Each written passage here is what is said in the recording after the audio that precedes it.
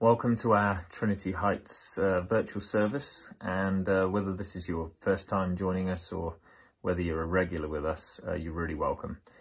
My name is Tim Krieber, and this week is the second week in our series on the theme of exile. Last week, we took a bird's eye view of the story arc of exile within the Bible.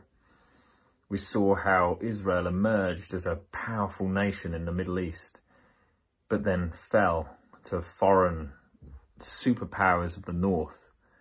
They were carried off into exile.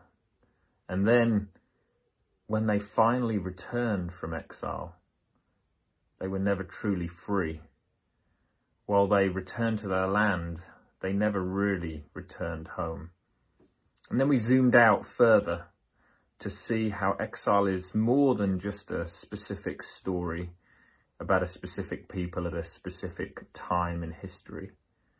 Exile symbolizes the greater human struggle. Humanity as a whole finds itself cast out of the garden in a far from perfect world, far from home. And we all find ourselves asking the questions: how did we get here? And is there any hope of returning? Now, this week, we're going to look at the role of lament in exile.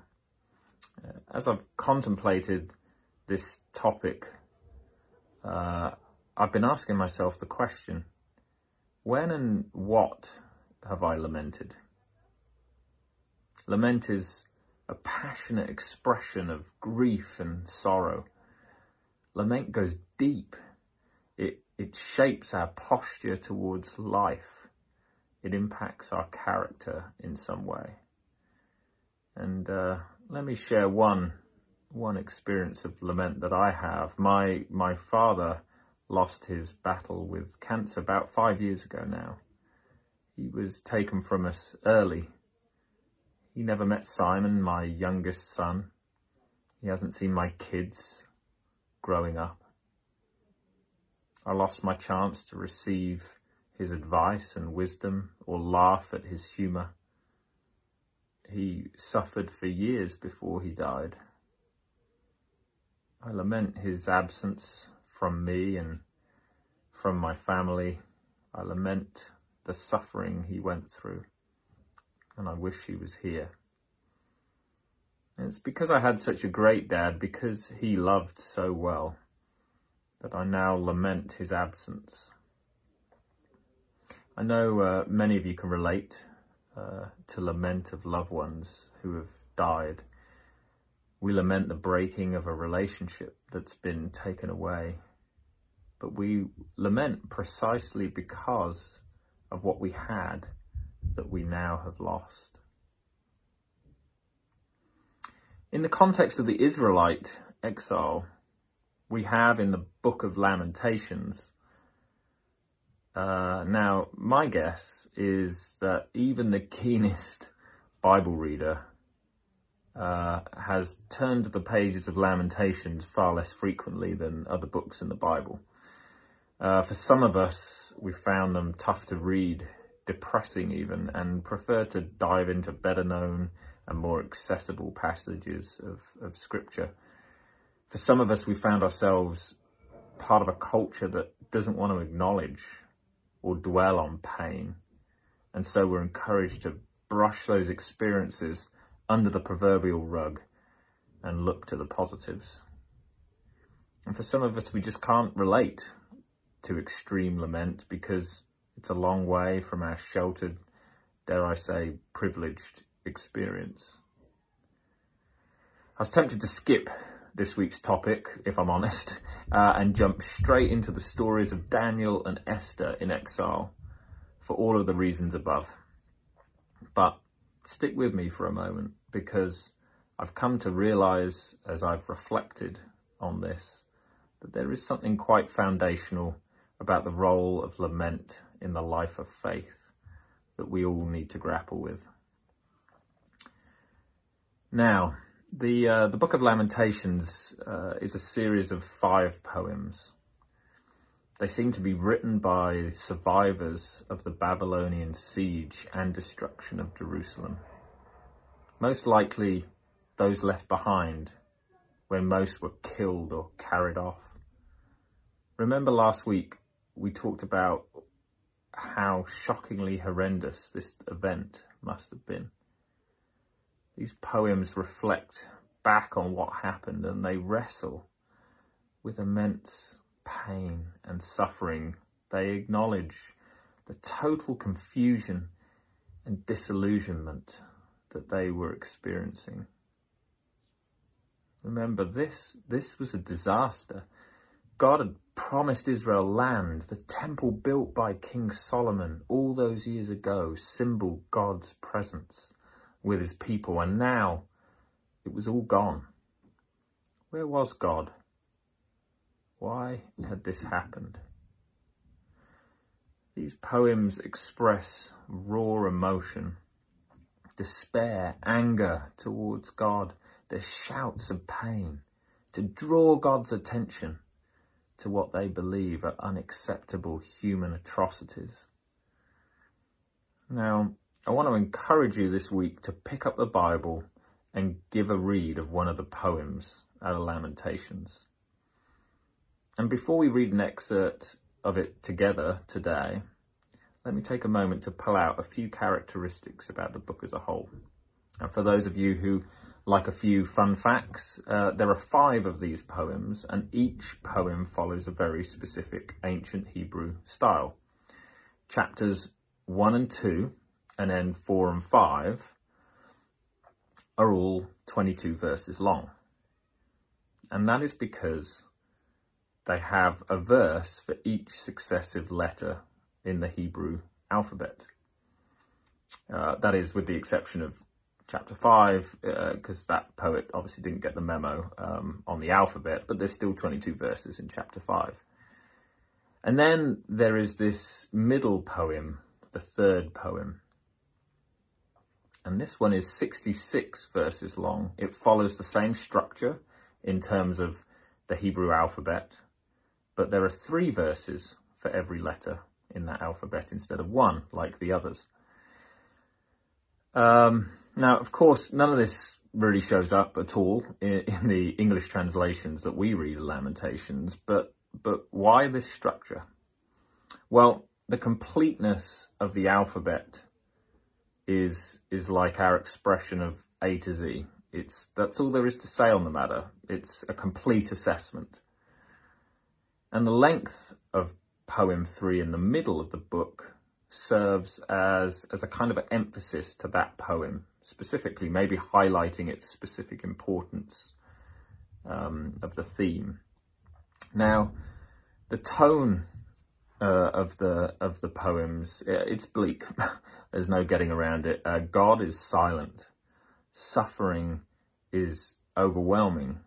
Expectations of future redemption are low. And the writers seem clear that the ultimate cause of their destruction was God punishing Israel for their lack of faithfulness. In other words, they accepted that this was Israel's doing. It was their own fault. It was what they deserved. And for many of us, we find that assertion very difficult to agree with. How could God cause such suffering? Isn't God merciful and full of grace? Even if the powerful rulers of Israel had betrayed God, everyone got caught up in Israel's destruction, the young and old, the rich and poor alike. There seems to be an absence of true justice. It seems to be unfair. Maybe we don't agree with the assertion that this was God's doing, but the story gives us no answer to this question. No resolution to this tension. Let me read you an excerpt from the second poem in Lamentations. My eyes fail from weeping. I'm in torment within. My heart is poured out on the ground because my people are destroyed. Because children and infants faint in the streets of the city. They say to their mothers, "Where is bread and wine?" As they faint like the wounded in the streets of the city, as their lives ebb away in their mother's arms. What can I say for you? With what can I compare you, daughter Jerusalem? To what can I liken you, that I may comfort you, virgin daughter Zion? Your wound is as deep as the sea. Who can heal you? The visions of your prophets were false and worthless. They did not expose your sin to ward off your captivity. The prophecies they gave you were false and misleading. The hearts of the people cry out to the Lord. You walls of daughter Zion, let your tears flow like a river day and night. Give yourself no relief, your eyes no rest. Arise, cry out in the night. As the watches of the night begin, pour out your heart like water in the presence of the Lord. Lift up your hands to him for the lives of your children who faint from hunger at the street corner. Look, Lord, and consider, whom have you ever treated like this? Should women eat their offspring, the children that they have cared for? Should priests and prophets be killed in the sanctuary of the Lord? Young and old die together in the dust of the streets. My young men and young women have fallen by the sword. You have slain them in the day of your anger. You have slaughtered them without pity. Well, this is pretty sobering stuff, as I said before, and just reading this again reminds me of I guess of my hesitation of having this be a sermon topic. But anyway, some of you were maybe hoping for a more uplifting service today, but bear with me a little longer. I can't imagine, or even begin to imagine, the depths of despair felt by the author of this poem. It seems like a million miles away from my experience of life. But as we bring up these images here of children in Yemen, maybe these children don't need to imagine. Maybe they are living through similar atrocities, wasting away as foreigners wage war with one another within the country of Yemen. Economic collapse, floods, desert locusts, and now COVID-19 are creating a perfect storm for these people and for this disaster. UNICEF estimates that there are 24 million people currently in Yemen suffering with malnutrition. 12 million of them are children. No one is coming to their help. Yemen is the biggest and most shocking humanitarian crisis in our world today. The darkest and most desperate dysfunction of humanity is creating this crisis. Foreign countries are still arming rebels and governments to fight this war on their behalf. While the ancient stories of Israel's exile seem so hard to access, so foreign, so far away, so long ago, perhaps we read the words of lament afresh with a deep groaning for the people of Yemen. What do we take from these words of lament contained in these poems? I want to share a couple of thoughts with you. First, for those of us who have grown up in a Christian context, we probably have all got an example of something painful and difficult happening to us, and somebody coming alongside us and putting their arm around us and saying, "Oh, it's going to be okay." And, typically this is pretty much the most unhelpful thing anybody can say to us, because it denies the pain and the suffering that we experience, and it just glosses over it, brushes it under again, the proverbial rug. Lamentations is the opposite. It's the license to engage with God with the deepest and darkest parts of our human experience of suffering and loss and despair and disillusionment.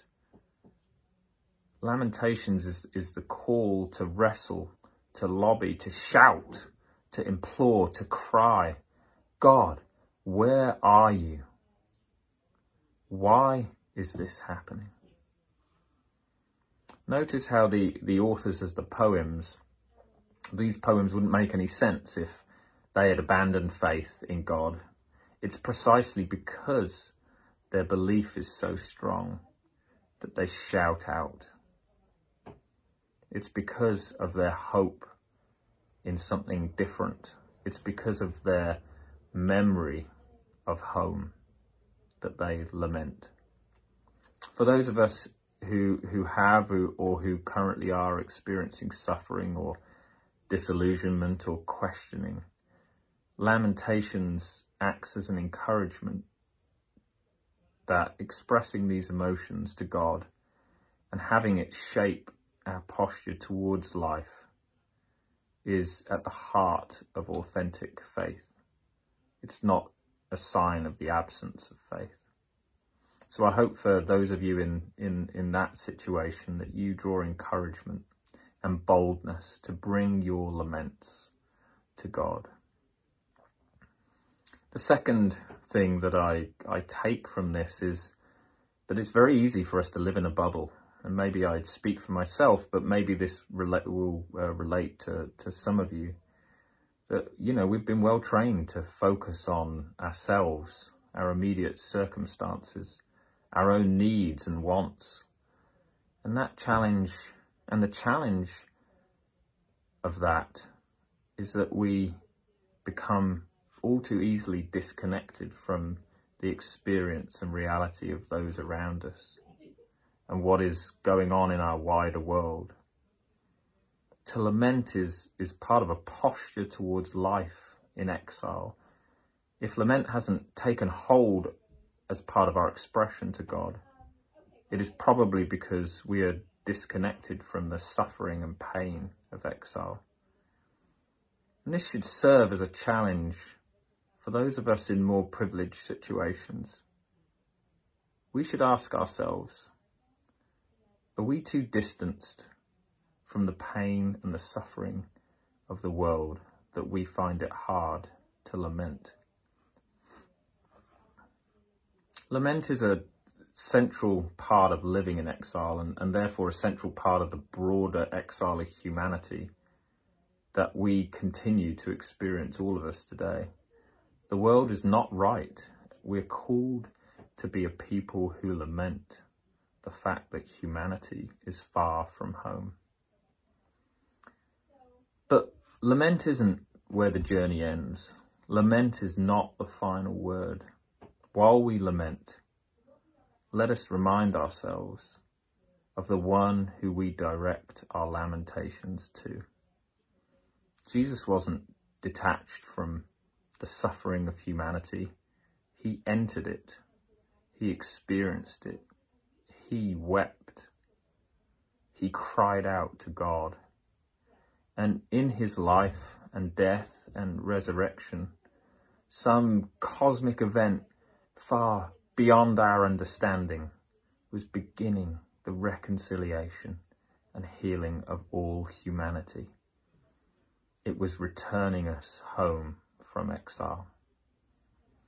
So today, let us lament.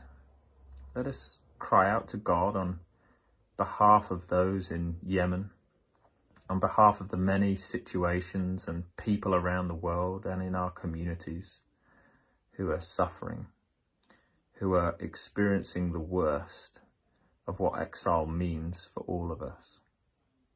But in our lament, let us take hope that the great rescuer, God Almighty, is on the move to make all things new.